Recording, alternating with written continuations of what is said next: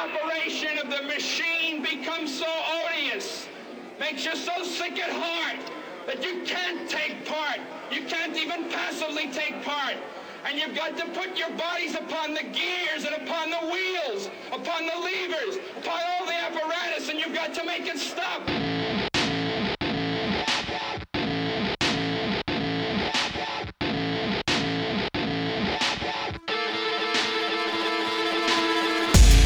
All right, welcome back to the Comic Book Revolution podcast. As always, I'm your host, Rokk, and by my side, wait, nobody. That's right, Steven is out for this episode.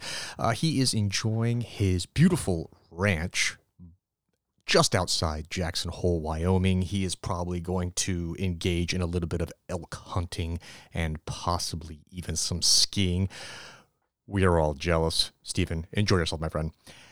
Anyhow, in this episode, we are going to take it back, do a few comic book reviews. We haven't done any of those in the past weeks since we have brought back the podcast, and I figured it was time to remedy that.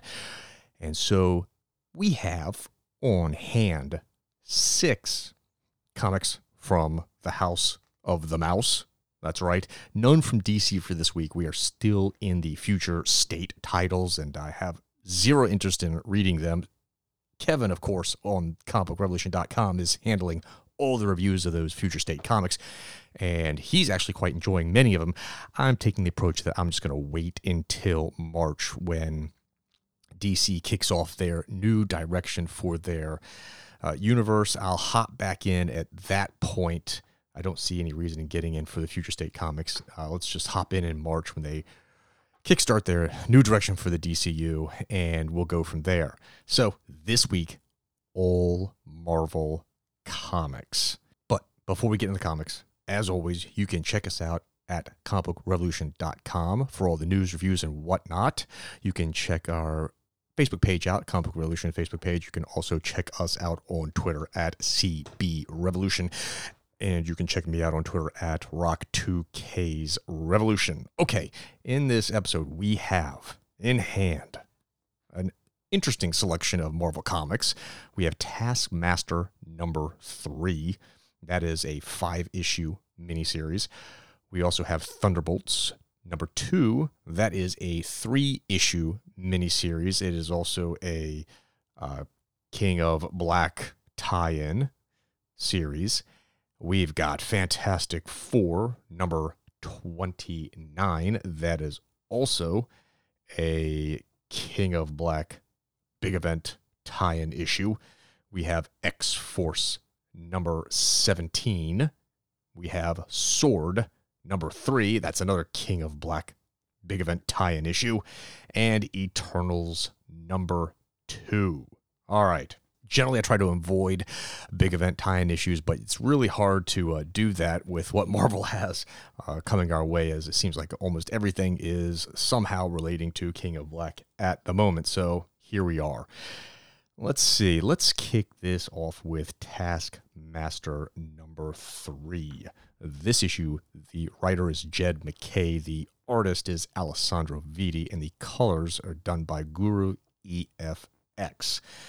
And this issue begins with our anti-hero in, the Republic of Korea. And he is with a death cult. And he's talking to Nick Fury Jr. I know they don't refer him as Junior, but he's Junior to me. That's not my Nick Fury. So Junior's on the line with Taskmaster. And they're talking about how Tasky is infiltrated this death cult. He's given them a serum that's supposed to give them superpowers. Spoiler alert, it doesn't. And in return, Nick is asking Taskmaster to go and continue on the quest to find out who killed Maria Hill. And in this scene, Tasky is trying to work his way into the Tiger Division, which is the Republic of Korea's, it's their version of, I guess, S.W.O.R.D, their superpowered metahuman program. And Taskmaster, we find out, convinced Nick to give him some tech in order to carry this mission, and some of that tech were bootleg Pym particles. Now, Nick Nick Fury Jr. has access to a lot of tech. He couldn't get the real Pym particles, but he's able to get some bootleg versions. The Death Cult, the leader, is injecting all the members with serum, hoping that they would get superpowers.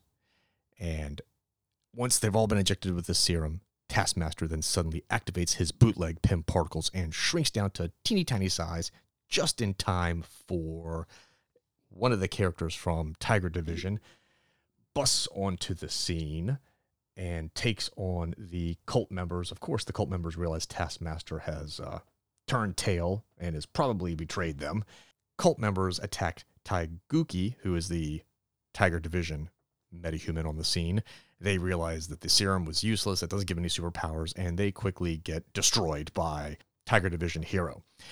At this point, Taiguchi flies off to go back to base, and we see that teeny tiny Taskmaster has hitched a ride on the Tiger Division metahuman, and we see them fly off to the Burmason mountain where the Korean government super team's headquarters is located. We then see Taiguchi meeting with the director of Tiger Division. Her name is Ami Han.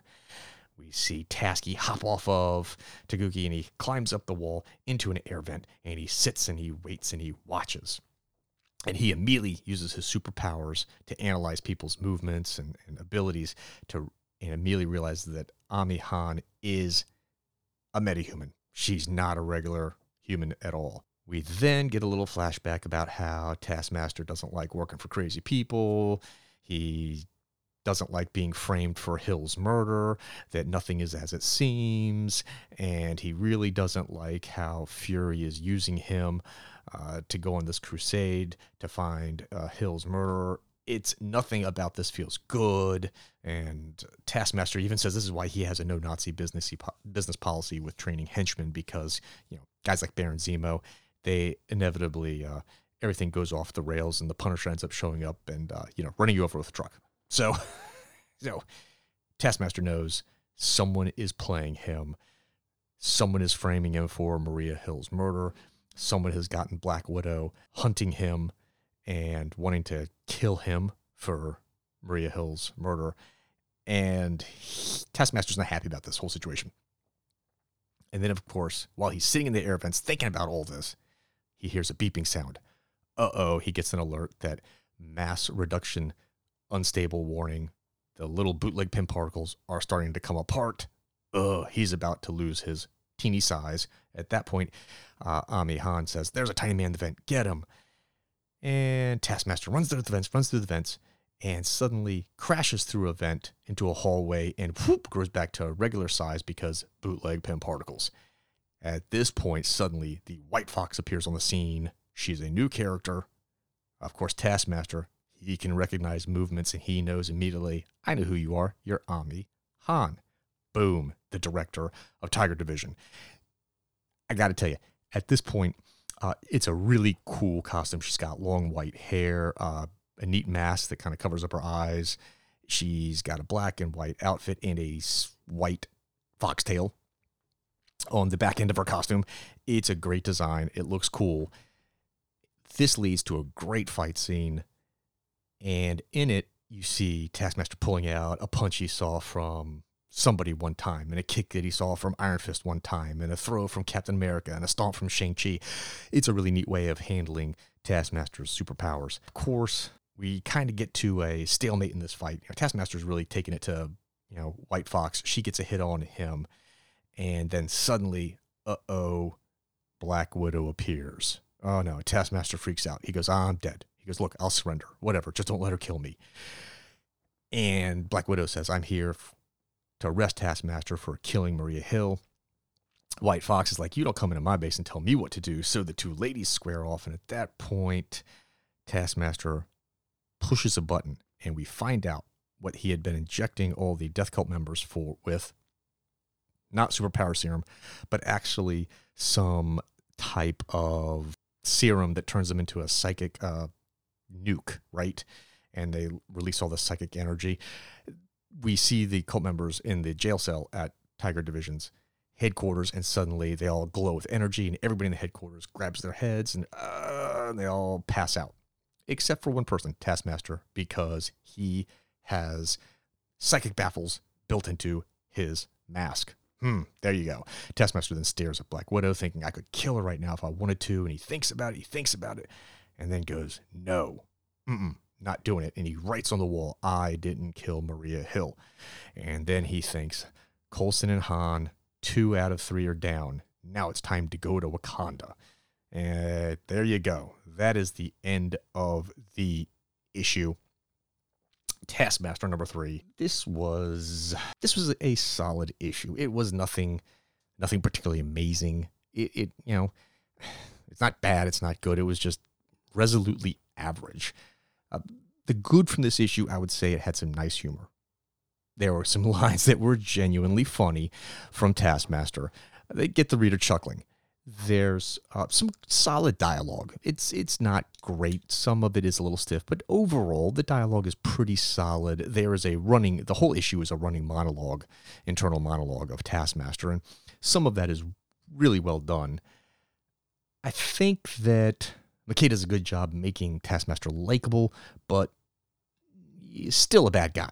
It's important to show that Taskmaster would not kill Black Widow at the end of this issue when he had the chance to do so.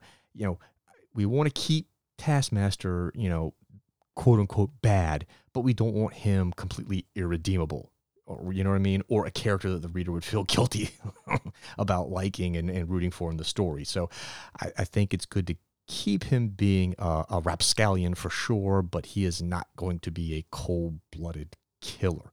So I like that McKay did that with Taskmaster's character. We got just enough action in this issue. I would have liked a bit more. The only real action we got, there was like 1 page of action when Tiger Division shows up and takes down the Death Cult, but that really wasn't much. The real action was the fight between White Fox and Taskmaster, which was good to be sure. But on a Taskmaster title, I would have liked a bit more action. This is the kind of title that needs it. I do like how McKay portrayed Taskmaster's power set. That was really well done, showing where he got the different moves and using the different fonts and designs for each move. Like, the Iron Fist move, he uses lettering is inside of Iron Fist logo. The throw from Captain America is in a different font. The stomp from Shang-Chi is in a different font and color. It's a really creative, really dynamic way of showing the fighting. Kind of reminds me of what you might see in manga, but it was a lot of fun. I even like how McKay had Taskmaster say, I wish I knew the name for all these cool moves, because you got to have names for your cool moves. Anyone who reads a shonen manga knows that, right? So that was really well done, how McKay handled his powers and the way they portrayed it in the fight. That was just a fun feature. I've always felt that Taskmaster, I've always felt that Marvel has underplayed his abilities. He's always, given his abilities, I really feel like Marvel should have him at a higher level in terms of power and ability, and also in terms of respect and recognition from other characters in the Marvel Universe. To me, Taskmaster should have always been portrayed as one of the most feared hand-to-hand combatants in the Marvel Universe. We didn't get that in this issue, and that leads me to some of the bad of this issue. His fear, Taskmaster's fear of the Black Widow, and his belief that she would just murder him in a fight, and his immediately surrendering, that just didn't work for me.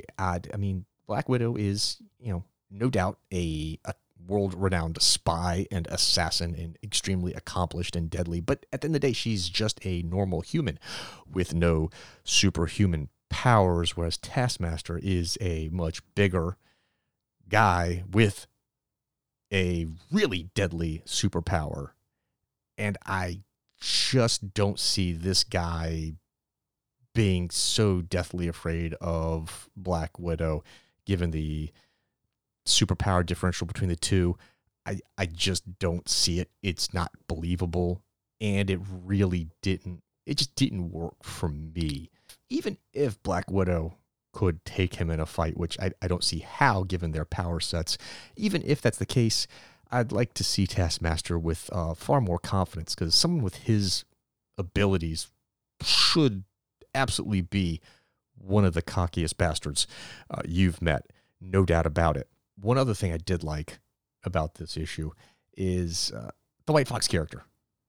I really liked her character. We don't get to see a lot of her, no doubt, but she has a cool look, and I think there's some potential there with White Fox. I'd like to see more of her for sure. I think there's a lot of potential there. The artwork overall in this issue was pretty solid. It's not the best stuff I've seen from Alessandro Vitti. I like his art, and I've seen better looking issues. But having said that, this is still a quality looking superhero comic book, no doubt about it. Now, what I didn't like, well, the pacing and the plot progression of Taskmaster number 3 is not the best. This is only a 5-issue miniseries, and it seems like McKay only has enough content for about 3 issues, and he's stretching it out to get over 5 issues. He burned 6 pages just getting Taskmaster into the Tiger Division headquarters, and those 6 pages were not particularly interesting or compelling in the least bit at all, and simply recycled material that we had gotten in the prior 2 issues. Then McKay burns 4 pages with Taskmaster in the vent, listening to Ami Han's conversation with Taiguchi, which, again, was absolutely nothing new at all, and just simply recapping prior events of issues 1 and 2. So here we are, 10 pages into the issue, and nothing's really happened. It's really the final 10 pages that's the meat of this story. We get the White Fox appearing, we get a cool fight, we loop Black Widow into the story, and then we have Taskmaster heading off to Wakanda. So, when you have a 5-issue miniseries, you need to, you hate to see fluff and wasted pages in a 5-issue story. A 5-issue story should be extremely tight. It should be well-paced. It should be well-plotted with plenty of plot progression. And that's unfortunate to see in a 5-issue miniseries. Overall, how would I grade this issue out? I would give Taskmaster number 3, I'd give the writing 5 Night Girls out of 10. Just, it's straight down the middle, average. I would give the art 7 Night Girls out of 10, and that would give it an overall rating of 6 Night Girls out of 10. Look, I would only recommend Taskmaster number 3 if you're just a huge fan of the Taskmaster character. Other than that, there's really nothing that special in this comic book that warrants the cover price that you have to spend on to get it. There's nothing about this that is particularly interesting or different from other offerings on the comic book stands. So for me, if you're not a huge Taskmaster fan, you're probably best on skipping it and buying something else. Next up, Thunderbolts number 2. Now, this issue is also starring Taskmaster. It's good to see Taskmaster getting a lot of panel time in the Marvel Universe. I just think Taskmaster is a wonderful character with so much potential. There's no reason why Taskmaster couldn't play a much bigger role in the Marvel Universe going forward. I just think there is so much to do with Taskmaster's character. And I hope Marvel keeps investing the time in his character and continues to give him, more high-profile stories as we go forward. The Thunderbolts, this is basically Marvel's answer to the Suicide Squad. There's nothing groundbreaking here, but just because something isn't brand new and groundbreaking and novel doesn't mean it can't make for some quality entertainment, and that's really what I was looking for in this title, and it's honestly what I got. Thunderbolts number 2 is written by Matthew Rosenberg. The artist is Juan Ferreira, and the colors is also Juan Ferreira. In this issue, we begin with our Thunderbolts team, which consists of Taskmaster as the leader, Batroc, Mr. Fear, and Star. Really, this is a good core cast of characters. I was surprised, and I've been surprised at how much I have enjoyed this cast of characters, because other than Taskmaster, these aren't really high-profile characters in the least bit, and in the case of Mr. Fear, I've never really had any interest in this character at all. Star, no, there's very little from Kelly Thompson's Captain Marvel that's ever going to interest me. And Batroc, I mean, I've appreciated him as being a classic Captain America villain, but it's not like I'm yearning for more Batroc in my comics. So outside of Taskmaster, I wasn't really demanding and clamoring for these characters, but damn it, if Rosenberg hasn't made me like all of these characters, I'm really impressed by that. Anyhow, we begin with the Thunderbolts arriving at Ravencroft and meeting with Norman Osborn. They're here at the behest of Wilson Fisk, who, of course, has started this version of the Thunderbolts. And they're there to try to help in this battle against the King of Black threat that's going on. Fisk contacts them while they're at Ravencroft, and Mr. Fear kind of calls Fisk fat, and Fisk tells Taskmaster, "Punch Mr. Fear in the face for me," which Taskmaster gladly does. And then Fisk asks the rest of the team to leave the room while he talks one-on-one with Taskmaster and Norman. And so we follow Star, Batroc, and Mr. Fear outside in the hallway, and they're just kind of chit-chatting with each other. Mr. Fear recognizes some of the people that are locked up in Ravencroft, one of them being Figment. And of course, Mr. Fear's like, "Hey, you think we could free Figment? She could join our team?" And Batroc's like, No. She can't join. And Mr. Fear's like, "Why not?" And Batroc's like, "'Cause this team already has it's idiot." And Mr. Fear's like, "Ooh, you talking about me?" And Batroc's like, "Well, if you have to ask, you're the idiot. And so Mr. Fear's like, you want to get in a fight with me? And Batroc just kicks him in the throat, pins up against the wall, does a pretty sweet split in doing so, and is like, "Look, man, there's like 100 different ways I could kill you, and this is one of the ways, unless Star wants to save you." And Star's like, "I'll pass." At this point, we see one of the Venom dragons appearing on the scene, breaks through the top of Ravencroft, breaks up the brawl between Batroc and Mr. Fear.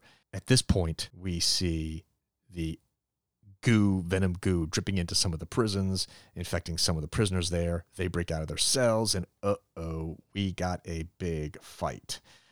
At this point, our Thunderbolts power up, and they attack. And we get a pretty cool brawl scene with the venomized inhabitants of Ravencroft. They're blasting through them. We get some good witty banter in this fight scene, which I dig. And Star actually is, showing good personality. I'm surprised here, but everyone here, it's the type of witty banter that you want to see from a team of misfits like this. Eventually, what they do is they're about to leave the scene. Star's like, "Look, we can't leave these villains who haven't been venomized trapped in their cells. We got to let them out." And Taskmaster's like, "Are you really kidding me? These are psychos. We have a job to do." And Star's like, "Yeah, save people." And he's like, Taskmaster's like, "Fine, we're talking about this later. Trust me." They start releasing all the villains, and Batroc's like, "Oh, it's very admirable of you, Star." And she's like, "Thanks." And he goes, "Yeah, but, I'm afraid, you'll probably get us killed, but it'll at least be an admirable death." Anyhow, they're getting people out. They hop into a bus, a Ravencroft bus, and boom, zip out of the facility, and they're racing down the street. And you see a venomized deer on the road that they hit. And our teammates are like, "What are we going to do next? Taskmaster said that Norman came up with a plan, and unless anyone has a better idea, they're going to follow it. We don't know what that plan is yet. They talked about that off panel. But we do know they are looking for a person, a him. We don't know who. And evidently, this person is giving off a lot of energy, and that Star should be able to use her powers to find him." Taskmaster's like, "Look, Star, just reach out with your powers. Let it flow through you." And she's like, "Are you quoting Star Wars to me?" And Taskmaster's like, "No, okay, yes. Yeah, I am. Sorry, but I don't know how that magic rock of yours, that gives you your powers works." And she's like, "Actually, you're right. It is basically Star Wars." Which, again, just great dialogue between these characters throughout the entire issue. And Star says, "Well, what if we can't find him?" And Taskmaster's like, "I don't know. We all die in the end of the world." Stuff like that. He's like, "So we're good to go?" And she's like, "I guess so." And Taskmaster's like, "Great, good luck." And just kicks Star out of the rear door of the bus. And she's like, "Ah!" Flies out of it. And then, kicks in her superpowers and flies off. And then at this point, Batroc's like, "Did you just throw Madam out of the vehicle?" And Taskmaster's like, "Yep." Batroc's like, "Super. Do we have a plan now?" And Taskmaster's like, "Well, Norman Osborn came up with it, and that dude's lost to Spider-Man a few hundred times, so he would be my first choice for a winning plan. Again, I just love it. The dialogue, it's fantastic. So Star starts powering up to try to search for this person. We cut back into the bus, and Taskmaster's like, why are we going so slow? And he goes over to Mr. Fear, and he's like, are you going under the speed limit? And Mr. Fear's like, look, I'm crazy, not suicidal. You know, the speed limit's the maximum speed allowed for large vehicles, and it's suggested to drive below that. And Taskmaster's like, the world is ending, and you're driving 45 in a 55 mile per hour zone. Give me the wheel. And suddenly, Batroc yells out, look ahead, because the bridge is totally gone. It's been split in half, and it's missing. And the bus shoots over the edge of the bridge, and it's about to plummet to their doom into the water, when suddenly, boom, it stops in midair. And we pan back and we see Star has grabbed the bus from the bottom, and she's holding it up in the air. And Mr. Fear pops his head out the door and goes, hey, look, blonde chick caught the bus. Good job, blonde chick. And she's like, don't talk to me right now. And Mr. Fear's like, can I just tell you, you look seriously good right now. And she's like, I'm very heavy, got to concentrate, screw off. And Mr. Fear's like, I'm just saying, after we save the world, maybe you and I, and we see Taskmaster like, lady asked you to shut up. And so we cut then to Star having brought the bus back on the ground, and Star's trying to catch her breath. She powers back up. She continues reaching out for that person. We see the bus back on the road following Star, and we find that she's located the person, and we see legs coming out from a bush, and Taskmaster goes, that's him. And Taskmaster goes, let's pull him out. And Star's like, you think you can convince him to help us? And Taskmaster's like, not going to be necessary. We see it's the Sentry, and as they pull his legs from the bush, we see it's just his lower torso. Taskmaster says, no, ripped the Sentry in half. This is the lower half, but there's a lot of energy still in his lower half. And Taskmaster says, we're going to blow up the lower half of the body of the Sentry and take out Null. And Star asks Taskmaster, wait a minute, how are we going to survive that? And that is the end of the issue. Thunderbolts number 3. This was a fun read. It is so much better than it had any right to be, and is way better than I was expecting as well. I had low expectations for Thunderbolts going in. First of all, it's a King in Black tie-in issue. Big event tie-in issues usually are a miss for me, but not this one. Not this one at all. I'm really having fun with what Rosenberg's doing on this title. It's been so much fun. The dialogue it's just great. It is really well done. Every character has a nice, unique voice. Character work is well done. Each character has their own unique personality. The result is the chemistry is fantastic between all the members of the Thunderbolts. Rosenberg just kills it. The chemistry is awesome. These characters feel real, and the way they play off each other, it is so entertaining. It is so immersive, and the reader just finds themselves getting lost in the story because of the really good dialogue and character work that goes on in this story. It's what makes it so much fun. One great example of this humorous dialogue is how earlier in the issue, in the scene at Ravencroft, Batroc and Star were discussing how Star wants to be a better person and more like Wonder Man. And so you fast forward to later in the issue when our team has just survived falling off the bridge due to Star saving them by grabbing the bus. Once she lands the bus on the ground, Batroc's like, bravo, madame. You're already acting like that Wonder Man, but a woman. Wonder Lady. Like, that was a great line. Great callback to earlier in the issue. Nice little reference to Wonder Woman. Really well done. It is all part of this fun vibe to this issue. And it is. Yeah, there's a lot of violence. These are bad characters. They're villains. And the end of time is nigh. But it's a fun story because of the personalities, the dialogue, and the chemistry that we got cooking in this issue. I just love the entire cast. The entire cast is wonderful. Each character, fantastic. And each one plays their unique individual role on this team perfectly. Taskmaster is great as a leader. He is absolutely awesome. I like Taskmaster in Thunderbolts so much more than what McKay gives us in Taskmaster's miniseries, to be totally honest with you.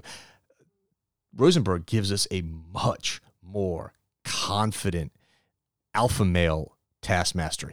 Taskmaster is way more badass in Thunderbolts. He is just a much better character. Batroc, also, like I said before, he's a cool character who I've always appreciated as a classic Captain America villain, but I like him even more in this issue. He's got an even more interesting personality.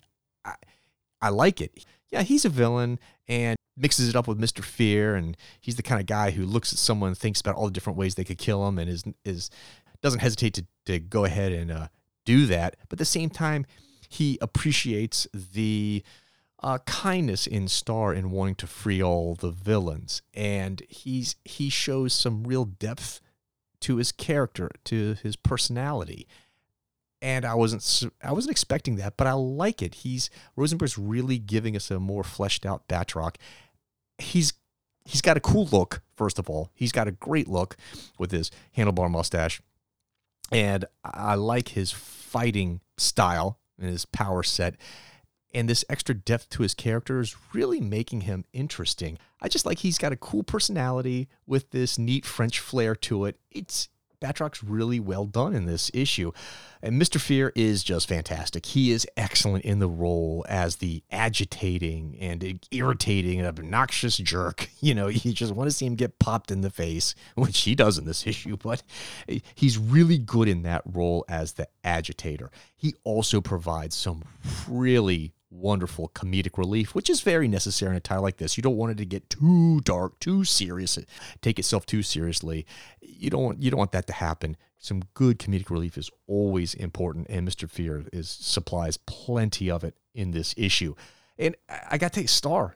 She's great, and I cannot believe I said that. That's one character I thought for sure when I picked up Thunderbolts I was going to like, but it just shows you how good a character can get when you get them away from Kelly Thompson's Captain Marvel. S.W.O.R.D really has a neat personality. Her role on this team is the straight man, which don't undersell the role of a straight man. That is a vitally important role in any team concept, especially on a team like this. You got to have a straight man, and S.W.O.R.D plays it really well. I really like the personality that Rosenberg gives her, and I'm just surprised how much I enjoyed her a lot. She's a heavy hitter. That's another important role that she has for this team. Is she's obviously the strongest, most powerful member of this team. I think it's kind of neat to give the most powerful member the straight man personality to play off the other three rogues on this team. The action is fantastic. You get lots of good action in Thunderbolts number 3. It is fast paced. There is never a slow moment. There is never a dull moment. Rosenberg kicks the story off in the beginning and just romps his way through to the end. It is very lively read, and it ends with a nice hook ending. All in all, it's got great plot progression. The story moves forward with a purpose. A lot happens in this issue. There never feels like there are any wasted panels. It never feels like Rosenberg is stalling for time. This is just an exciting, fun, action-packed story that drives the plot forward. And the artwork, let me tell you what, the artwork is good. I really like Juan Ferrera's artwork. His art really matches the mood and the tone of the Thunderbolts. It's a bit dark, but has nice detail to it. It's a good match for these characters and this type of story. Honestly, the only thing I have to say as far as the bad for Thunderbolts number 2 is I don't like Taskmaster's mask. That's it. The mechanical skull, robotic skull face that he has. I prefer his classic skull face that we see over in the Taskmaster miniseries.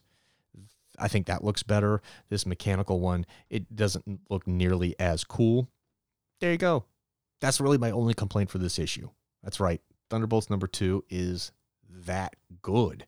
All right, overall, how would I grade out Thunderbolts number 2? Well, I'd give the writing 9 Night Girls out of 10. This is just an entertaining, fun story. I'd give the art 7 Night Girls out of 10, and that would give it an overall score of 8 Night Girls out of 10.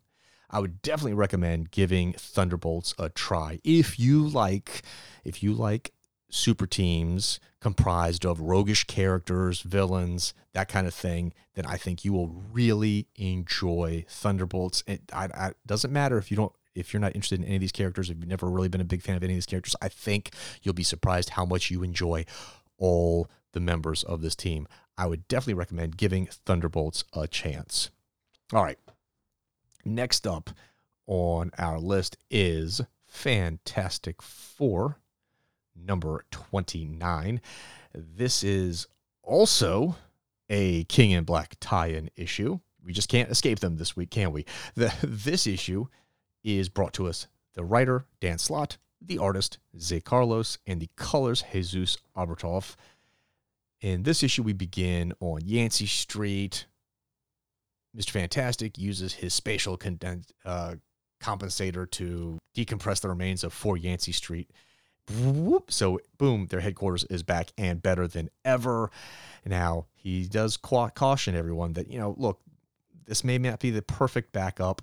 I couldn't restore it exactly how we had it. So it might be missing a few things, and one of the few things we see it's missing is all of Johnny's stuff. His room is just a brick wall when you open the door. So Johnny's room is one of the few things that didn't get restored, and he's all bummed. He's like, I love my stuff, all my stuff, it's great. Well, Skye, his new soulmate, she's like, don't worry about it. We can make a date out of it and get you all new stuff. What do you say? And she's like, Johnny's like, new things? She's like, better things. He's like, many things? She's like, all the things. And Johnny's like, you know me so well. And Sue Storm's watching this going, ugh, gross. We then cut back to the kids, Val and Franklin, and they are at the Baxter building site, and they're working on the Forever Gate, making some modifications so only the Fantastic Four can use it, can open and close the aperture, and they're locking it down. And the design of it is all based on Bentley's design, and Val gives Bentley some props. We then cut to Soho and see Skye and Johnny. They've finished their shopping spree. They're sporting some of their new outfits, and all the neighbors in the neighborhood are saying, hey to Skye, and she knows everybody, on a first name basis. And Johnny's like, well, you've only been here for a couple of weeks. How do you know everybody? And Skye's like, look, this is my new neighborhood. This is my life now, and I'm their local superhero. So I've made friends with everybody. And Johnny's like, wow, this is amazing. And so Skye takes Johnny around, shows him some stuff that she likes about Earth, and he does the same. He shows her stuff that he likes about Earth, like hot chocolate. And along the way, they talk about these armbands that Johnny and Skye are both wearing. These armbands mean that they're soul bound between the two of them. These bands mean that they're in perfect sync, more so than any other two beings in existence. And she's like, I know you don't fully believe this, but I do. And, hopefully eventually you will too. And at this point, Johnny's like, wow, it's amazing. You had to say goodbye to all your friends, your family, everything back home to live here with me. You really sacrificed a lot. And she's like, well, we're soulmates, so it's okay. And she goes, by the way, I've made new friends. And evidently Skye can communicate with birds. And so some of her new friends are birds. And she, tweets out some tweets, and these birds come flying around them. And she goes, see, I believe you call these Twitter friends. And Johnny's like, this is not what tweeting means. And she's like, well, fine, then show me. And Johnny's like, I like you way too much for that. So this is an interesting scene in the fact that Slott is doing a lame Twitter joke and having Johnny say he likes Skye way too much to expose her to Twitter.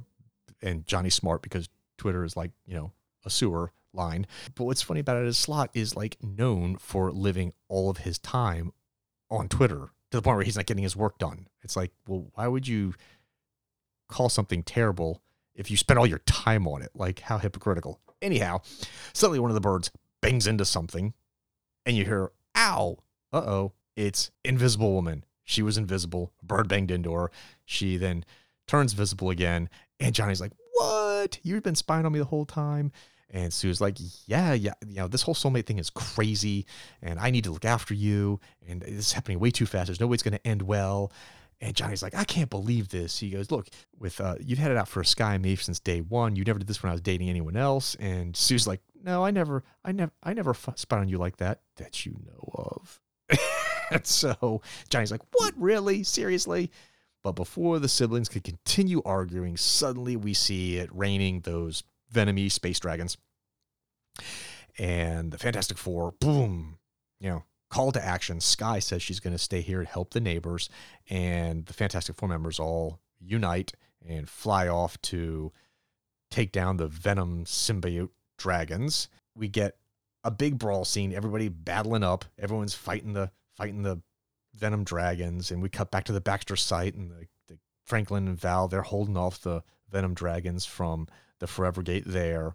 And we see Miss Marvel, Captain America, joining the fight scene as well. There's Wolverine. We see Wolverine getting taken out by some of the symbiote stuff. And we see Black Cat taken out. We see Captain Marvel taken out. The only one who doesn't get taken out we see in this scene is Invisible Woman, because she creates a little force field around herself. We then see Spider-Man and Human Torch talking about something. We don't know what they're saying, but luckily the editor box says, if you want to know what Spidey and the Torch are talking about, check out King in Black #2. Ugh. Okay, that's great. Spider-Man leaves the scene, and Human Torch does big Nova explosion and then disappears. And the only one left there is Sue Storm.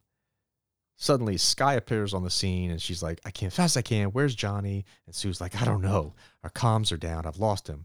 Sky's like, you're wrong. Your brother is still down there somewhere. I can feel it. We have our sacred bond. She points to a little armband, and she says he's cold, hurt, struggling, darkness all around him. He's all alone.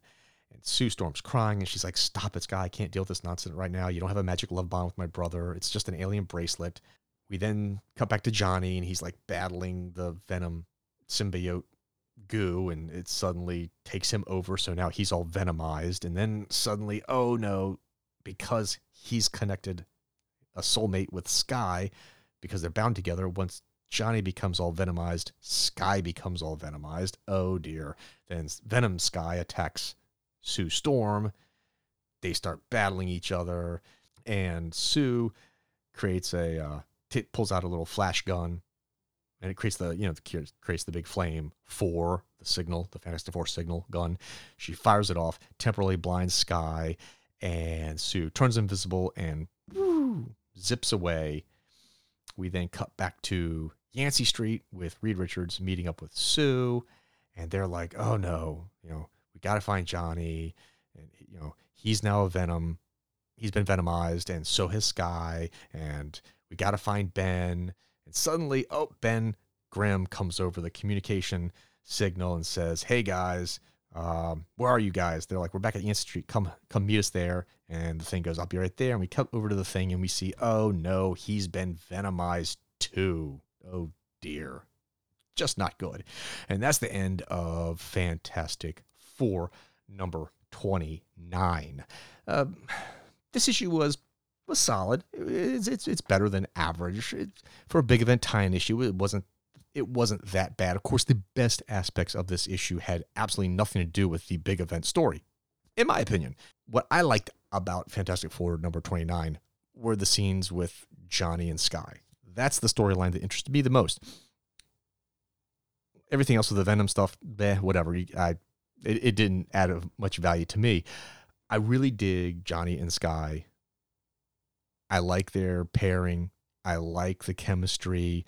I like the dynamic they have. It's very interesting. This whole soulmate bond that they have with each other.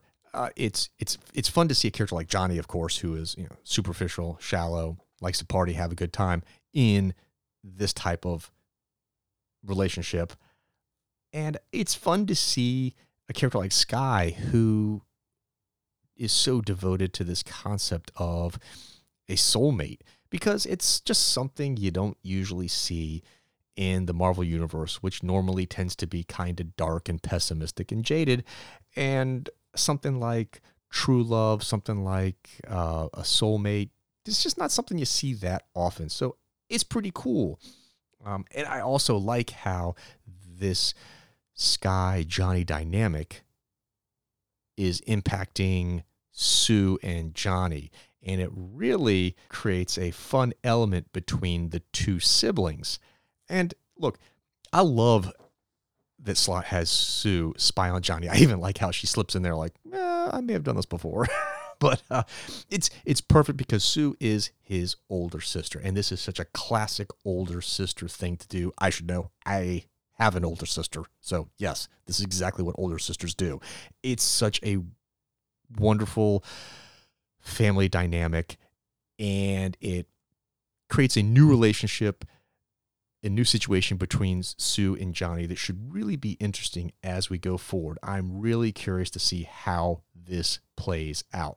It should be a lot of fun. Overall, the character arc was quite solid. You know, Dan Slott, for all of his weaknesses, he does love the Fantastic Four, and he does have a good feel for the family dynamic and for all the members of the Richards family. So I have to give him that. He does get the characters. He understands how they interact with each other and how they should behave around each other.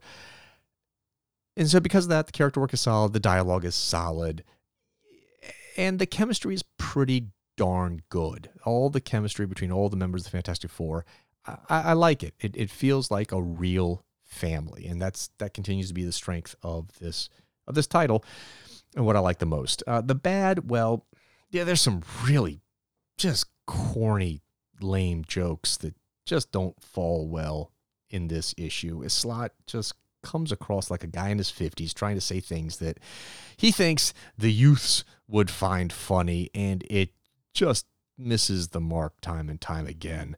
The story itself, the story itself that's away from the Johnny and Skye storyline, and that's the King in Black story, that, you know, I hate to say it, it just feels very generic.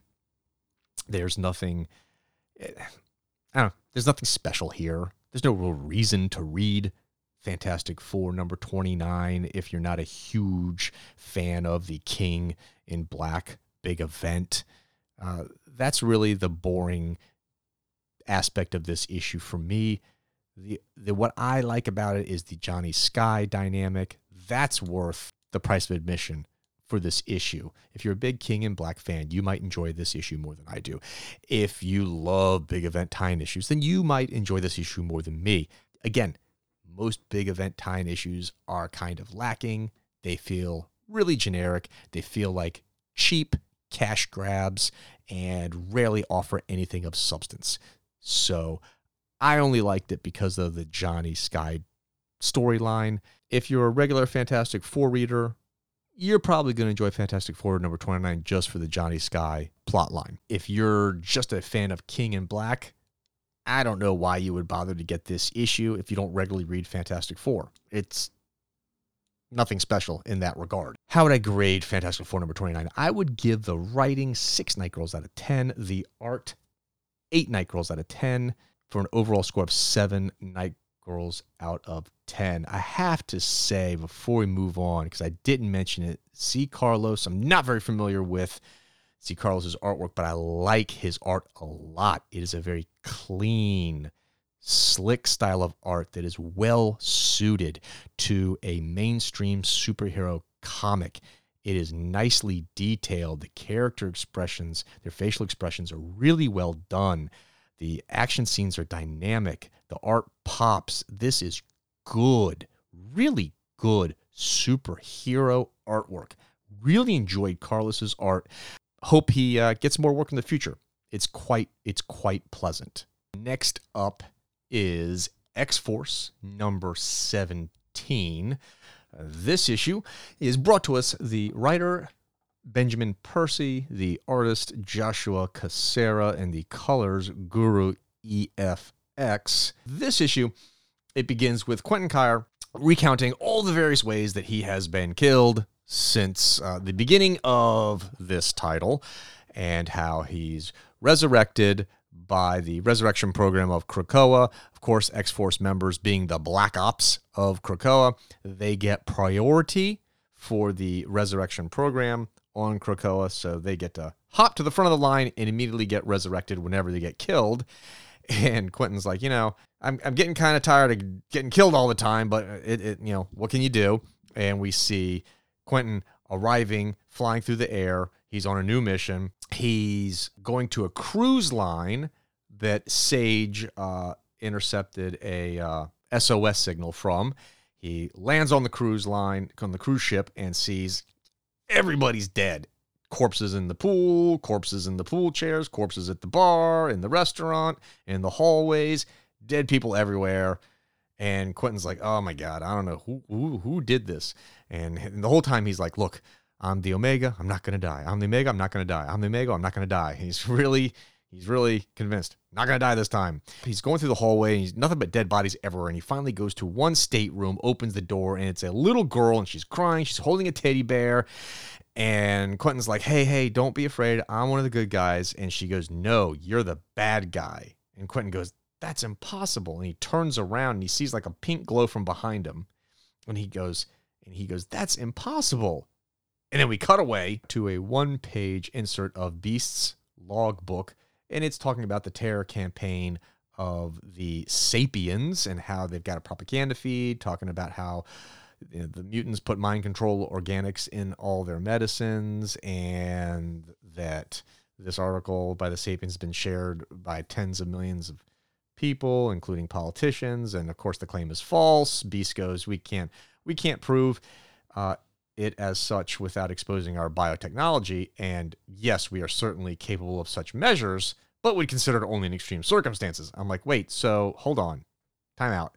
This propaganda feed that the mutants are putting mind control organics into the medicines, it's being deemed to be false, but the mutants can actually do it and would only do it in extreme circumstances. So, okay, I guess it's technically not true, but it is true that you can do it and you would do it. So, once again, the mutants, not that sympathetic under Hickman's direction. They continue to walk that line of kind of being the bad guys. We then see, it continuing on this little memo, that the mass murder of the cruise ship passengers, that's who Quentin Kyer was investigating, was staged in such a way that its proximity to Krakoa and the profile of the attack itself, which appears at glance to be a psionic event, implicates us. Da-dun. Okay. And the conclusions are disinformation and distrust are our greatest enemies. Civilian loss of life requires immediate response, and characteristics align with previous Xeno campaigns. All right.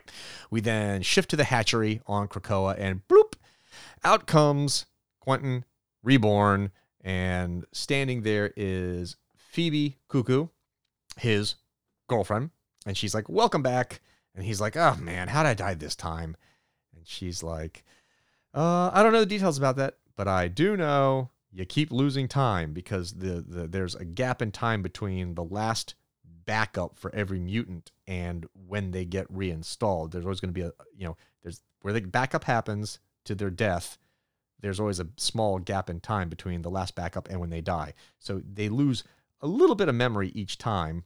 Phoebe Cuckoo kind of fills in the gaps just in case he's forgotten. She fills in the gaps of what he might have forgotten. And mainly it's the two of them are in love with each other and are dating each other now. And she's like, here you go. Gives him the memories back. And she's like, you feel better? And he's like, much better. And he goes, except I need to know how I died. We then cut to a resurrection report, one-page resurrection report.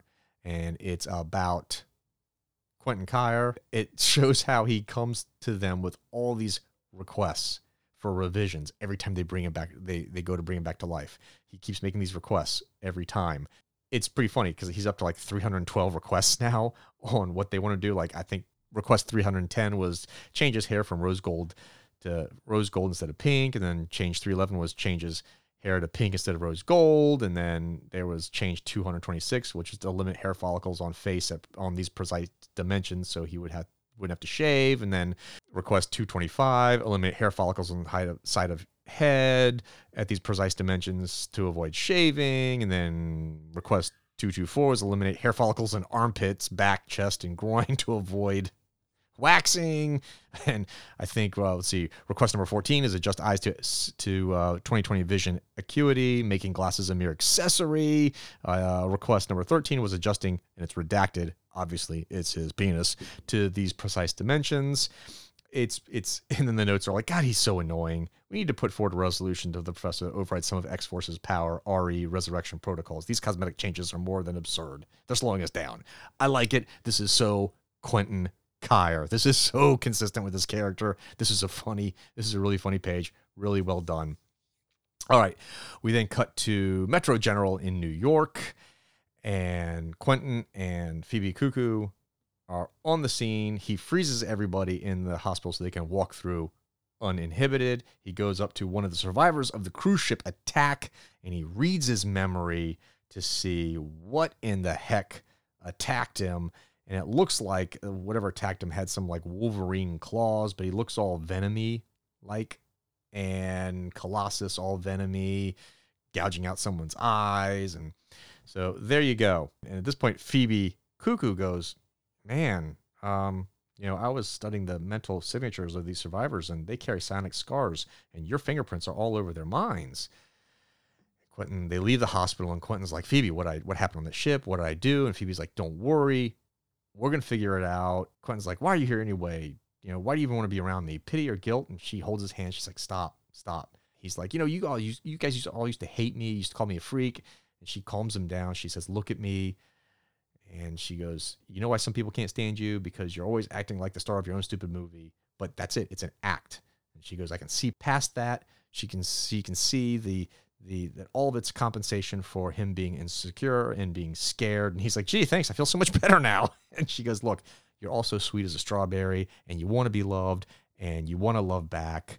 And Quentin's kind of like, you know what? All this time I've been putting on a show of mutants being better than everyone else, and of me being better. But what if we're not? And I don't have any memory of what happened on that mission. What if I killed those people? And Phoebe's like, look, you are better. And you didn't do those things on the cruise ship.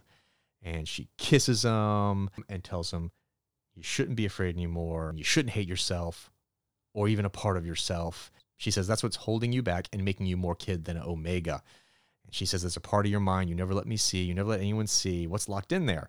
Quentin then makes like a little psionic key, pink key, unlocks his forehead with it, and floods out his memories to Phoebe. And in it is, he always knew he was adopted, but he chose not to remember because his biological parents treated him the way kids at school would later treat him, as weak and as a victim until he wasn't anymore. And Phoebe's like, look, you were adopted because you made yourself an orphan. And Quentin's like, yep, my powers didn't fully develop until later, but my parents' death was the first flash. And Phoebe's like, you know what? Thank you for sharing. I know it wasn't easy. Quentin's like, no, thank you. And he's like, you know what? You know how you make me feel? And Phoebe's like, all the strawberry sodas in the world popped to their tops and fizzed over at once. And Quentin's like, pretty much. And Quentin's like, you're saying I needed to grow up. And she's like, I'm not saying it. You're thinking it. She goes, you keep dying because you really want to be reborn. And Quentin's like, you know what? I don't want to die anymore, but I'm only capable of so much change. And she's like, well, you know what? Let's start with your look. And he's like, what's wrong with my look? It's my look is the anarchist chic punk rock flair. It's hot. And she goes, nope, it's other, not good. This is a great moment. Good character growth here. And they walk into a store. It's a clothing store. And in there is Jumbo Carnation. Phoebe asked him to meet him there. And he's like, oh, your look, Quentin, is immature. It's outdated. It's stale. It's tacky and decidedly human. And so they pour some champagne, and it's time to get on a new look, and they're trying different looks. Phoebe's like, it's time for you to stop holding yourself back and become the best mutant self. And so we're looking at Quentin, all these different outfits. Like one is like this total, Grant Morrison, early 2000s look. Think Marvel boyish almost. Really, it's like too post-apocalyptic. It's got spikes and chains and mohawk. And then he wears one that's like an all-pink spandex outfit, very Sentai looking. He's like too clingy. And then he's got one that's like super 1990s with a billion pouches. And he's like too pouchy. And then he's got one where it's just like pink energy around him, but he's naked. And he's like too much pee-pee. And then he's got one that looks like Gladiator's costume. He's like too Shi'ar. And then he's got one that looks like Wolverine. He's like too bad mentory. And then they finally settle on the one. It's a really cool looking outfit. Actually, it's all black with some pink line accents, hot pink line accents on it, and an Omega symbol on the shoulder and on the chest. And he has like, instead of regular glasses, he has pink psionic energy glasses, but doesn't have the arms on the sides to the glasses. It's actually a really good design. This is the best design for Quentin's character. I like it a lot. Anyhow, suddenly Jumbo, leaves the scene. He goes to grab something and then comes back all like crazy, like he's possessed. And you see like pink energy, psionic energy coming out of him, like what Quentin Kyer has. It's coming out of his eyes, coming out of Jumbo's eyes. And he's got like, a garrote and says he's about to attack our two mutants. And then we cut to the man with the peacock tattoo of Zeno. And he's like, you're getting stronger, aren't you? Soon you'll be ready for what's next. Ha ha ha. End of issue. X-Force number 17 was a really good read. Benjamin Percy delivers a great story. There's a lot to like about this issue. Look, first of all, I will admit up front, I like Quentin Kyer and I like the Stepford Cuckoos. So right there, I might like this issue more than you might or other people who aren't such huge fans of these characters. Look, it's no surprise that I love these characters, given the fact that I am a total slut for Grant Morrison, and Grant Morrison created both Quentin Kyer and the Stepford Cuckoos. So this issue, tailor-made for me. I think that Percy pulled off some fantastic character work with Quentin Kyer. I mean, excellent character work. I have always liked Quentin's character, but to be honest, it was time for him to grow. It was time for his character to evolve and become something more. As much of a fan of the character, even I admit it was overdue. This character had to evolve. Percy understood that, and he really delivered some awesome character evolution. I was blown away. I was not expecting such great character work on Quentin's character. And it's not just Quentin. We'll get to her in a minute, Phoebe Cuckoo. We'll get to her in a minute, but she got great character work as well. But let's stick with Quentin. It's great that Percy was able to peel back the layers of Quentin's personality and get to the heart of why he acts the way he does.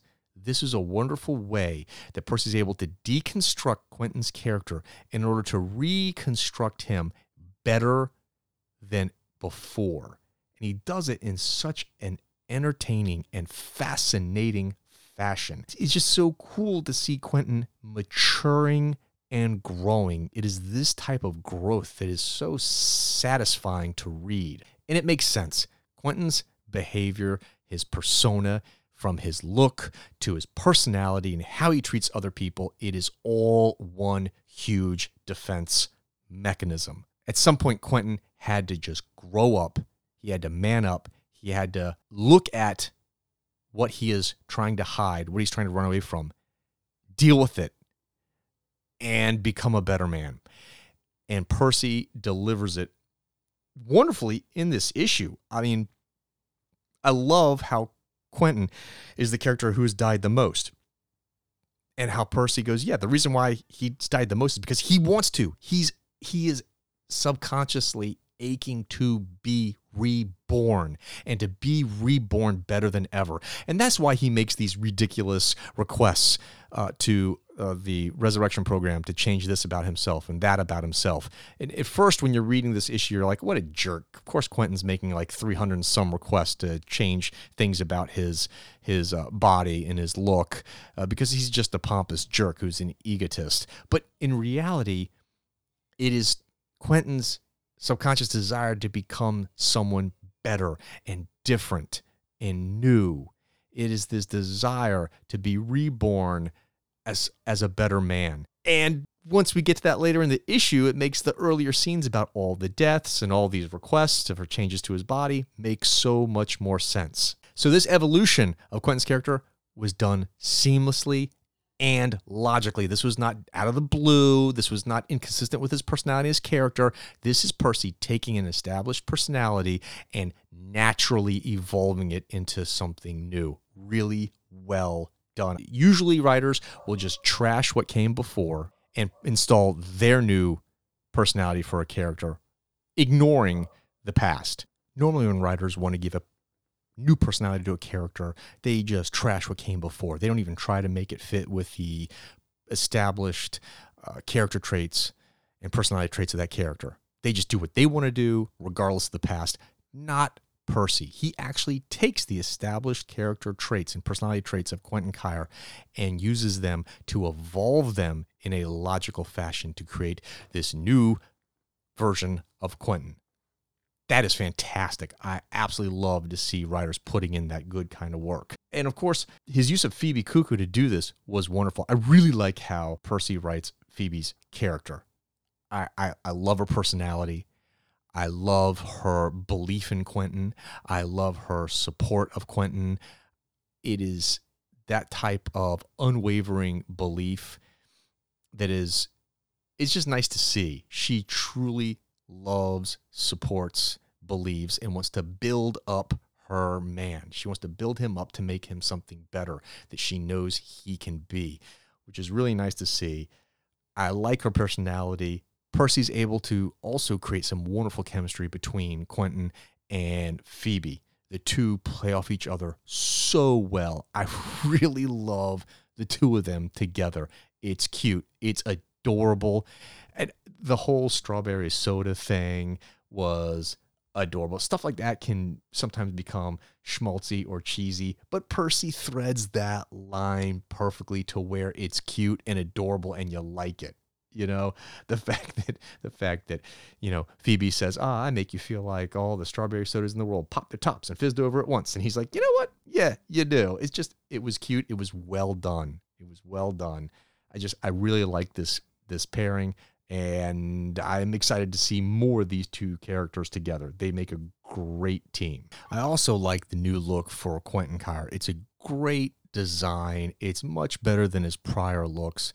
It's an updated look that he needed, and it's nice to see a physical manifestation of this new man that Quentin has become.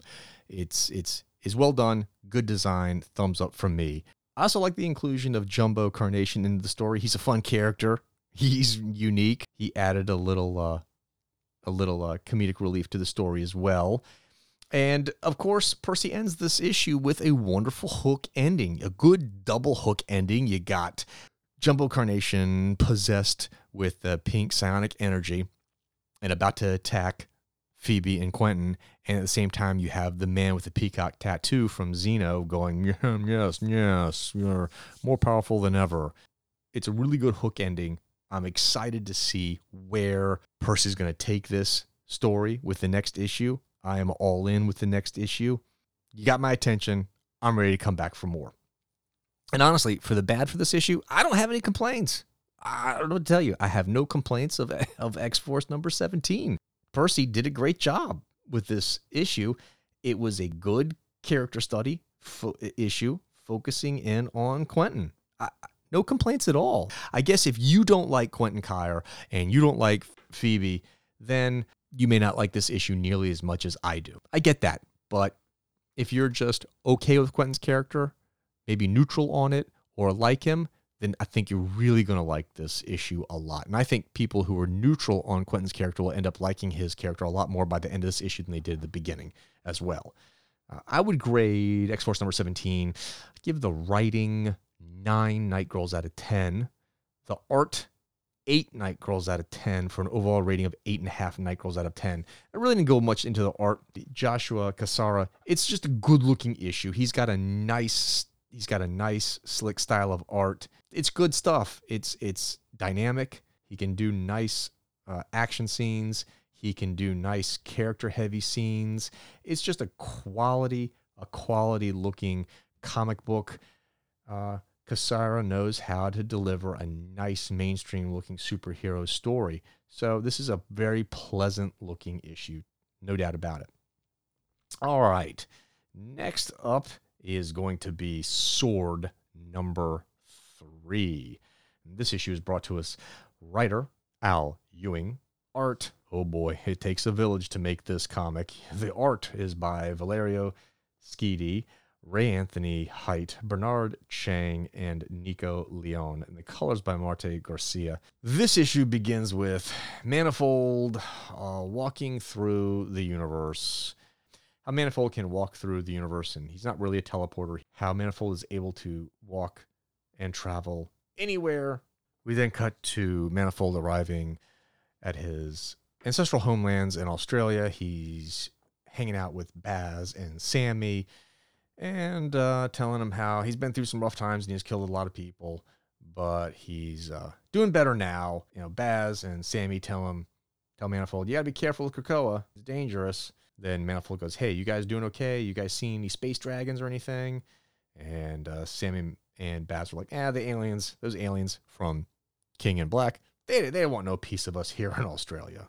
And then we cut from that scene and we get a 1-page insert on the Snark War, which is the colloquial term for the Zinra War of Succession being fought between all the heirs of the throne of the Zintrix Empire, I guess. And you have Kuga, Wesel, Condor, Liga, and Diagar. 5 different children vying for the throne.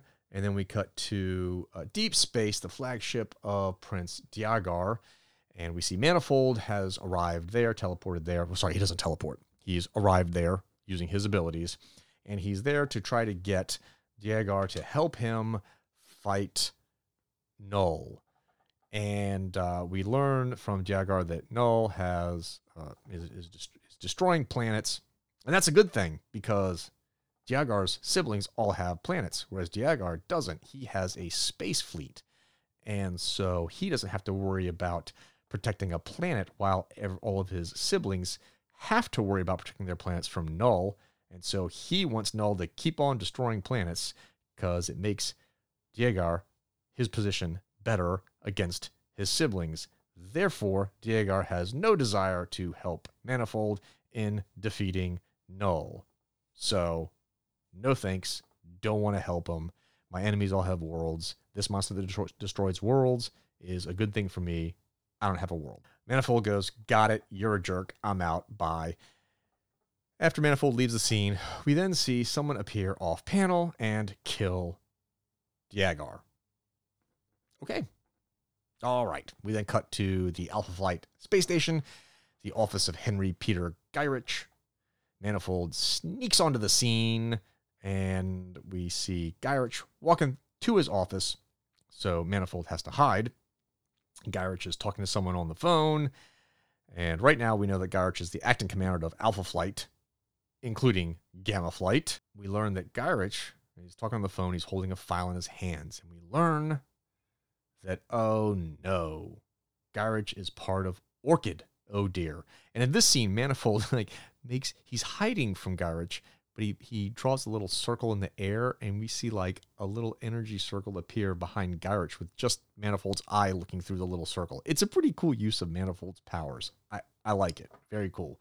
Anyhow, Gyrich has a redacted version of the org chart for Orcus. He tells the person on the line, of course they haven't printed it out, but he has. It's in a file. And Gyrich is like, this thing with Null is a huge problem. Hopefully the superheroes do what they always do. Otherwise, we're all dead. We then see Manifold create a little portal, grab the file off Gyrich's desk. We then get the 1-page look of the redacted file. It's the Orcus protocol, and it has the different strategies. You see 7 circles. The middle circle is Central Executive, and it's all redacted. And then there's 3 top circles. 1 says Research Development, and then some redacted information. 2, Infrastructure/Influence. That's Henry Gyrich. 3 is Operation/Offense. That's redacted. And then the 3 bottom circles are all classified. We don't know what they are at all. But we do know Infrastructure and Influence is Henry Gyrich is in charge of that for Orcus. We don't know who's in charge of Operations, Offense, and Research and Development. And we don't know anything about the other 3. And we don't know who the Central Executive is. That is also redacted. Manifold's like, oh crap. He puts the file back on Gyric's desk and then whoop, exits the scene. And we see Gyric saying, look, hopefully Orcus is going to be there to stop the mutants and get more recruits. And Gyric also mentions that he has a mole in S.W.O.R.D as well.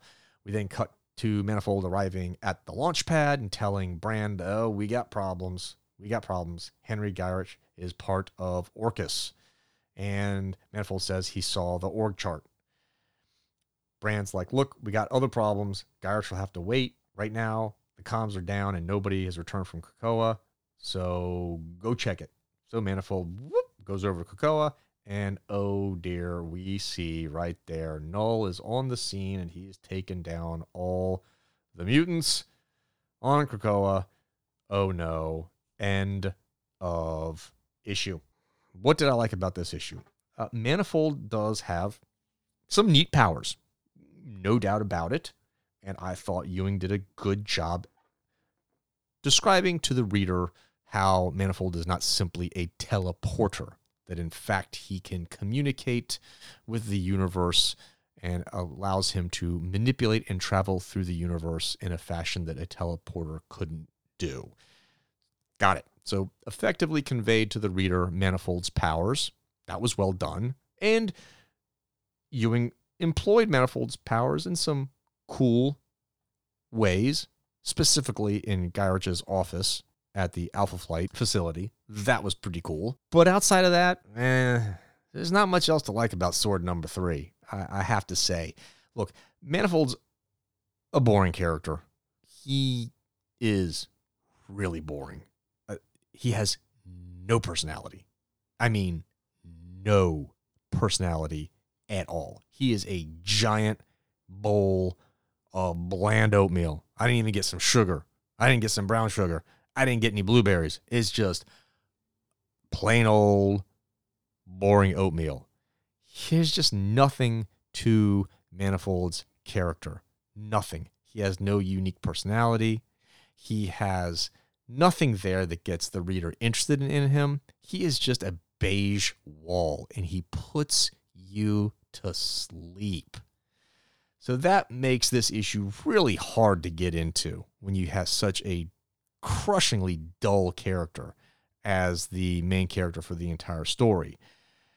It's also a King in Black big event tie-in issue, and those, rarely mean good things are in store for you. This issue, the plotting and the pacing are poor, quite frankly. Ewing does a bad job in both regards. This issue is slow, plotting, and boring. It's just dull. The first 8 pages of this issue were literally pointless. I mean, it was 100% pure fluff. Utterly nothing happened. Nothing happened at all. You didn't learn anything. You didn't advance any storylines. You didn't pull off any character work. It was utter waste of time. Then you get the 1-page info sheet on the Snark War involving the Zinfrix War of Succession. Okay, it felt like generic sci-fi that nobody cares about at all. And then you get 5 pages of Manifold trying to recruit Dyadyar to help against Null. And Dyadyar refuses and gets killed by an unknown character. It's just way too much time spent on a throwaway character. Why we spent 5 pages on this scene is beyond me. It was at best a 2-page scene. At best. And then you get 6 pages on Alpha Flight's headquarters to learn that Henry Gyric is a part of Orcus. Yeah, we're finally shown something interesting and something resembling plot progression in this 6-page scene, but it is still several pages too long. I mean, this is like a 3 to 4 page scene max. And then you get the final 2 pages with Manifold telling Brand about what he's discovered and then heading over to Krakoa to come face to face with Null. It's just, sorry, this story, S.W.O.R.D number 3, is shallow and dull. It meanders. It has no sense of urgency. It has very little plot progression. It has very little actual content to it. It is just a meandering mess. That's all it is. And it's really unfortunate. There's very little actual content in this issue. It's not worth the cover price. You're not getting anything. You can easily skip S.W.O.R.D number 3 and get S.W.O.R.D number 4 and not miss a thing. Like literally not miss a thing at all. The artwork by committee is uneven and average at best. And that really detracts from the story as well. I rarely like artwork by committee, and S.W.O.R.D number 3 is no exception. I hate to say it, this S.W.O.R.D number 3 is the biggest miss out of this selection of comics for this podcast. This is the biggest miss. It's a real disappointing read. I don't know why you would buy this issue unless you were just a massive fan of Manifold. That's really the only people I would recommend this issue to are just huge fans of Manifold. For everybody else, skip it. You know, if you're just a regular reader of S.W.O.R.D, there's nothing in here of substance for you. If you're a fan of the King in Black storyline, there's nothing really of interest in here for you. It's just a big bag of nothing. And an expensive one. My final grades for S.W.O.R.D number 3, I will give the writing 4 Night Girls out of 10. The art, 4 Night Girls out of 10. For an overall ranking of 4 Night Girls out of 10. Let's wrap this one up with the final issue, Eternals number 2. This issue, the writer is Kieran Gillen, the artist is S.W.O.R.D, and colors Matthew Wilson. In this issue, we begin with a knock-down, drag-out fight between Thanos and Icarus. It takes place at the ruins of Titanos on Earth, and it is a big, big brawl. This entire issue, of course, is narrated by the Eternals machine, and it gives you a little insight on all the characters and what's going on. This brawl is just fantastic. It's a nasty brawl. Not only does it go through different locations, it goes through different aspects of time. It's a cool fight. I mean, it's pretty badass. And at the end of it, Thanos gets the upper hand, and Thanos rips off Icarus's head. Even though Eternals don't really die, they come back. Thanos rips off Icarus's head, only to find out, oh no, it's an illusion, and that Sprite has whisked away the real Icarus at the last moment, and says, time for a retreat. Let's get out of here. And they do. We then cut to the machine telling a story about how Icarus was battling through Titanos for some whatever complicated reasons we don't know, when he passed a time distortion and he saw for a moment a coastline with a grand, monstrous threat and a young boy spotting it. And he asked the machine to find out where it was. If he survived, he would deal with it. So you see Icarus arriving on the scene and going up to the boy and saying, hey, boy, have you seen a monster? And the boy's like, are you a god? And Icarus is like, I'm not going to answer that question because there's no reason to. Either you'll believe me or you don't. And he goes, I just want to know, did you see a monster? And the boy's like, I've not seen a monster.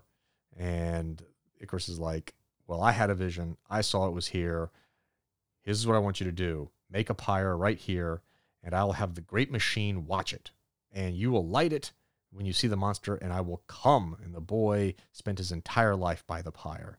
And then he became a man, and he had his wife and his 2 sons, and he still stayed dutiful, looking for the monster, sitting by the pyre. And then he became an old man, still by the pyre. And then he died. Boom. Next to the pyre. And his 2 sons put him on the pyre and lit it. And then, boom, Icarus appeared. And the sons were like, hey, our father spent his life, wasted his life watching, and there was never a monster. Never. Icarus is like, sorry for your loss. I can't understand my error. I saw the scene. And the sons are like, you suck. Our grandfather, I barely knew my grandfather. And the son's like, yeah, my father wasted his life. So it's like 2 generations, wasted. And suddenly the grandson goes, oh my God, it's a monster. And Icarus realizes, oh no, the boy who saw the monster was not the grandfather. It was the grandson. Oh, oops. Bad one on Icarus, huh? Anyhow, Icarus fought the monster, killed it, and luckily, all the seared flesh from the monster was a bounty for the village. and they were able to eat it, and it sustained them for a long time. And for thousands of years, they lit bonfires in time of need, and the god never came, but it made them feel better. Okay. I don't know why we had that whole story, but there you go. Then we come back to Olympus on Earth, and we continue from the scene in the beginning of the comic with Icarus fighting Thanos. Sprite has arrived back on Olympus with Icarus. He's all beaten up. They're wondering what's going on.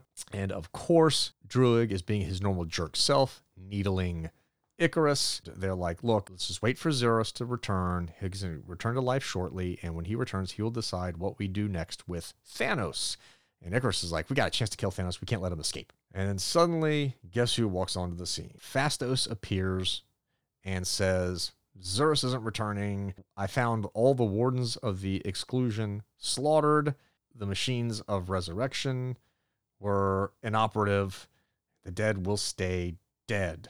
Oh boy. And the great machine who is narrating the story goes, I'm broken. That's what's wrong with me. All this makes sense. I'm usually not so loopy. He goes, apologize if any quirkiness creeps in. So everyone's freaking out that the great machine is broken. What should they do next? Thanos is definitely behind it. At least that's what Icarus thinks. Of course, Icarus and Druig engage in squabbling, as they always do, until Cersei enters the scene and tells everyone to just calm down, shut up, relax. She's got everything going.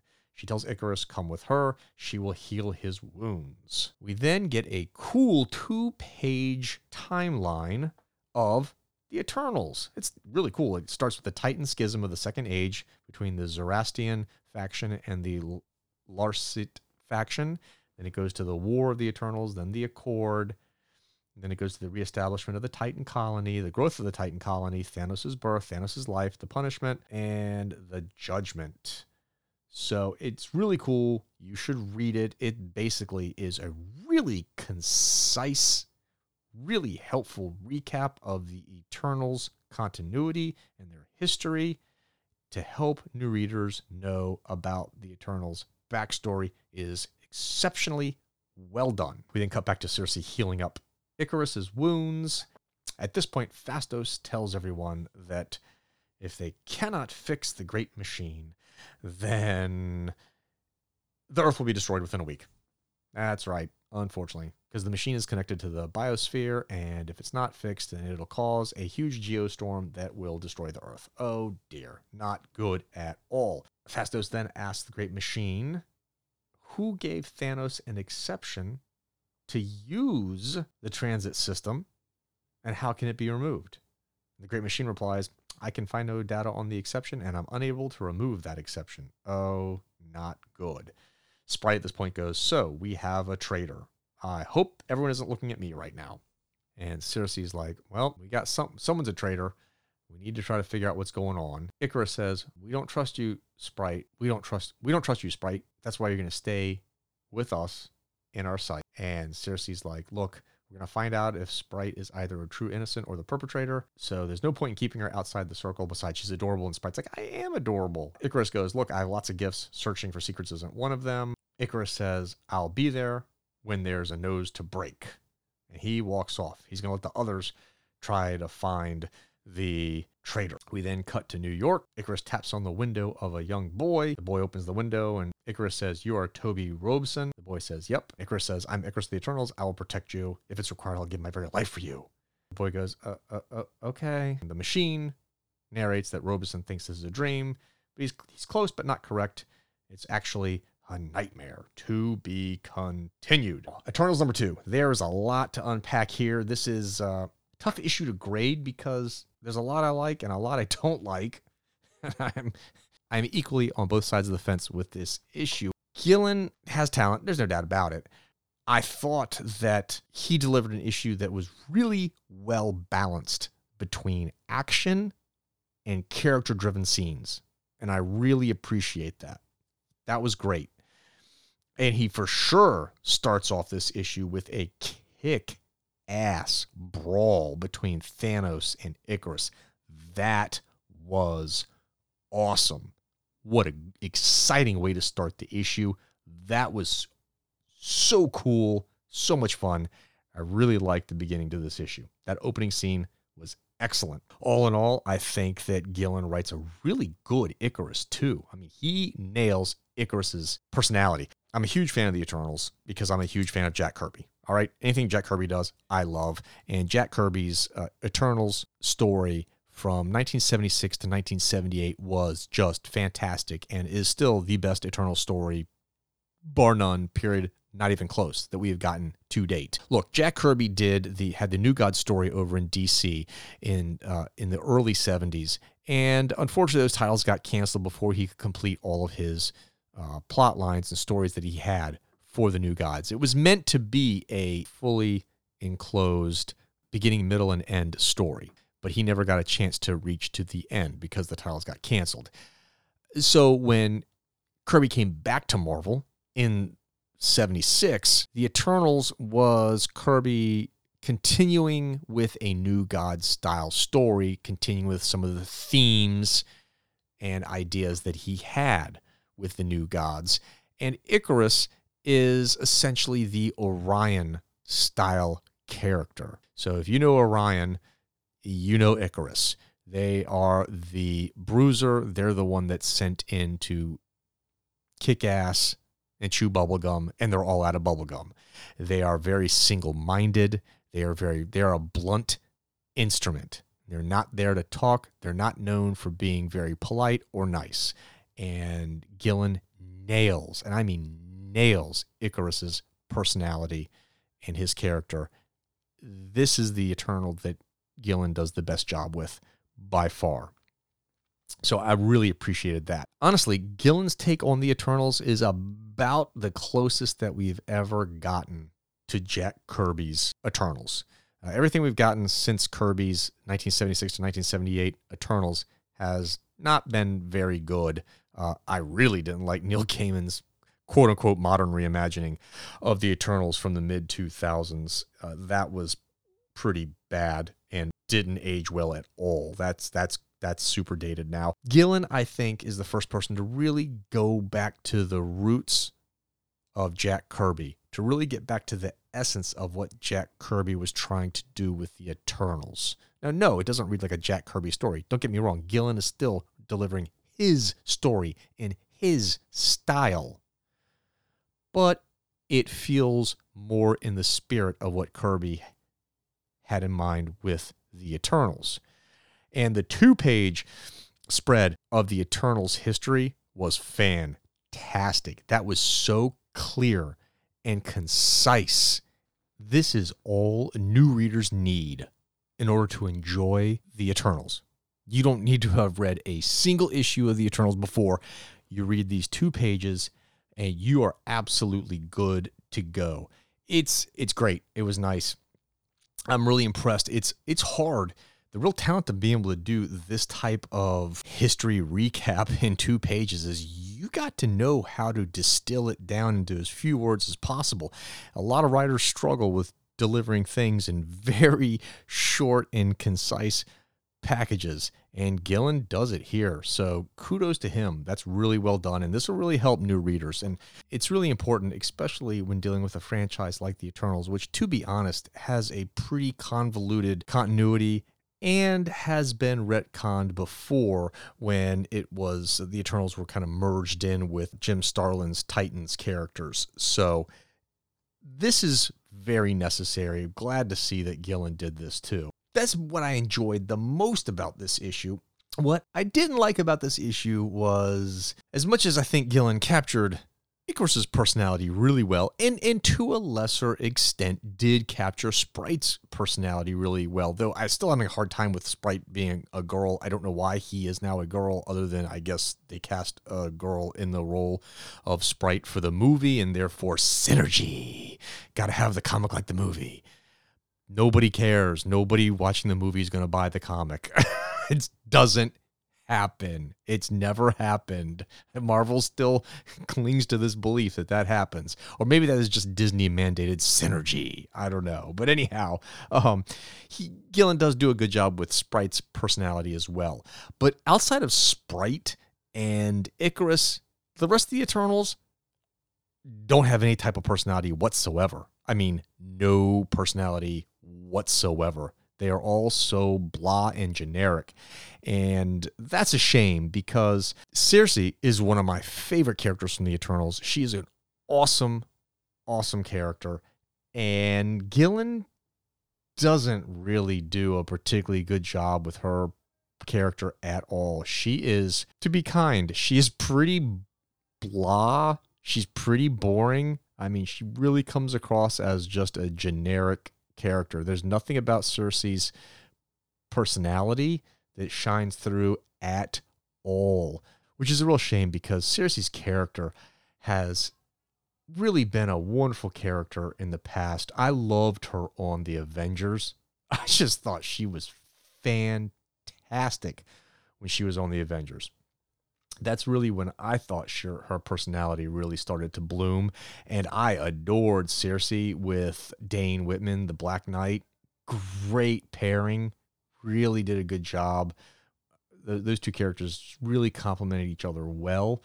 So it's unfortunate to see Gillen giving us such a boring version of Cersei. That's really unfortunate. And the rest of the Eternals, just they're so stiff and boring. The dialogue is not good. Other than Icarus and Sprite, the rest of the dialogue, it is stiff and dry. Honestly, the comic reads like masterpiece theater.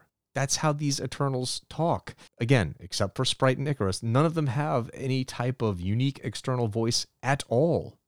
All these Eternals sound the same. It is that same mechanical masterpiece theater voice. It's terrible. There's no chemistry at all between any of these characters, which is an absolute shame. And because these characters don't have any type of real personality or unique voice, and there's no chemistry, the reader really never gets fully immersed in the story. The result is that the reader is kept at arm's length from all of these characters in this story. And there's a real disconnect, and that's a shame. I'm also going to be quite honest, even though I did enjoy the fight scene between Thanos and Icarus, I am sick of Thanos' character. Seriously, I've had enough of this character to last me for a long time. Thanos needs to go away, and go away for a considerable amount of time. Marvel needs to put him on ice and not even mention his name for like 5, 6, 7 years. It needs to be a good long time. The longer, the better. This character is just so overexposed, so overused that I'm sick of seeing him. I have no interest in Thanos' character at all anymore. And this is a character that I used to like a lot before Marvel just completely overexposed him. The actual construction of Eternals 2, I didn't really like at all. Gillen does not present the reader with a well-constructed story. The issue feels completely disjointed and meandering at points. The first 6 pages is a cool fight. Then we get this random 5 pages about the boy and the monster. Why? It feels so out of place. It doesn't do anything for the story at hand. It leads to the disjointed feeling of this issue. And then you get whiplashed back into the 7-page scene at Olympus, dealing with the opening scene, and we learn where the Great Machine is broken and that they must fix it, or else the Great Machine will, cause the destruction of Earth. Well, that's fine. And then you get 2 pages involving Toby Robson, which again it feels unrelated from the other stories. So you have the Thanos / Great Machine about to be destroyed / traitor storyline. And then you have the separate Boy and the Monster storyline and the separate Toby Robson storyline, and none of them seem to complement or fit in with the next one. And the way the issue goes from scene to scene is just fractured, and has no flow at all to it. It is not a very pleasant reading experience. I had higher hopes for Eternals 2, and I think that Gillen still has a good basic concept in mind.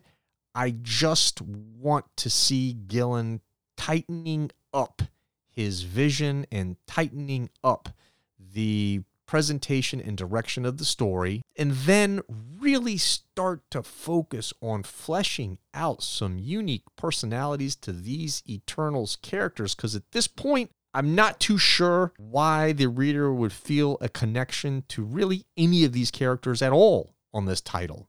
And that's vital for any new title. You've got to quickly establish some type of connection between the characters and the reader. And that has not happened.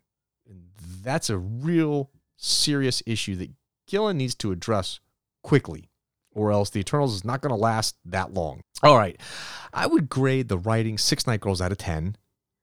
I'd give the artwork 7 Night Girls out of 10. Listen, Ribick's style of art is no doubt a bit divisive among fans. I understand that. Ribick's style of art is highly stylized, and you either love it or you hate it. I like his style of art, so I don't mind it.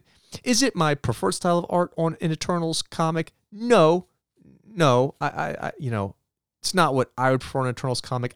I like more Kirby style art. I like more sleek, smooth sci-fi style art on an Eternals comic, but Ribick's art is good. I do like him as an artist, and I think he does a fine job on the title. So I'm okay with it, though I understand that there are a lot of people that don't really like his stylized type of art, and that's fine. Overall, 6.5 Night Girls out of 10 for Eternals 2. All right, that wraps up our selection of comics. All in all, out of these 6 Marvel titles, we had mostly good stuff. The low-rated comics were Taskmaster number 3 with an overall score of 6 out of 10, S.W.O.R.D number 3 with an overall score of 4 Night Girls out of 10, and Eternals number 2 with an overall score of 6.5 Night Girls out of 10. So those 3 on the lower end, but that was balanced out by X-Force number 17 with an overall score of 8.5 Night Girls out of 10, Fantastic Four number 29 with an overall score of 7 Night Girls out of 10, and Thunderbolts number 2 with an overall score of 7.5 Night Girls out of 10. So you had 3 on one end, 3 on the other end, but overall, I mean, honestly, none of the issues from this week outside of S.W.O.R.D number 3. S.W.O.R.D number 3 is the only issue of the 6 that I was like, this is just crap. The rest were all solid to very good. So not too bad of a selection of comics from Marvel, I have to say. Better than I was expecting. So I'm pleased. I'm pleased, to be sure. All right. As always, you can download and listen to the Comic Book Revolution podcast on podcast services anywhere, including Apple Podcasts, Google Podcasts, Spotify, Stitcher, and Amazon. Please make sure to rate and review with 5 stars. It helps people find the podcast, and we love hearing from the followers of the Revolution. Of course, you can always find our reviews and features on comic books and the manga industry over at comicbookrevolution.com. You can also check us out, the Comic Book Revolution Facebook page, and follow us on Twitter at CB Revolution and me at Rokk2K's Revolution. Fun time this week. I promise you, even though we were doing deep dives into various topics on this podcast, like Disney Star Wars and Pixar and the Muppets and, the manga industry and Cobra Kai and all sorts of fun stuff that we're doing, we will still always return back to Marvel and DC Comics and read and review and break down some new comics, to be sure.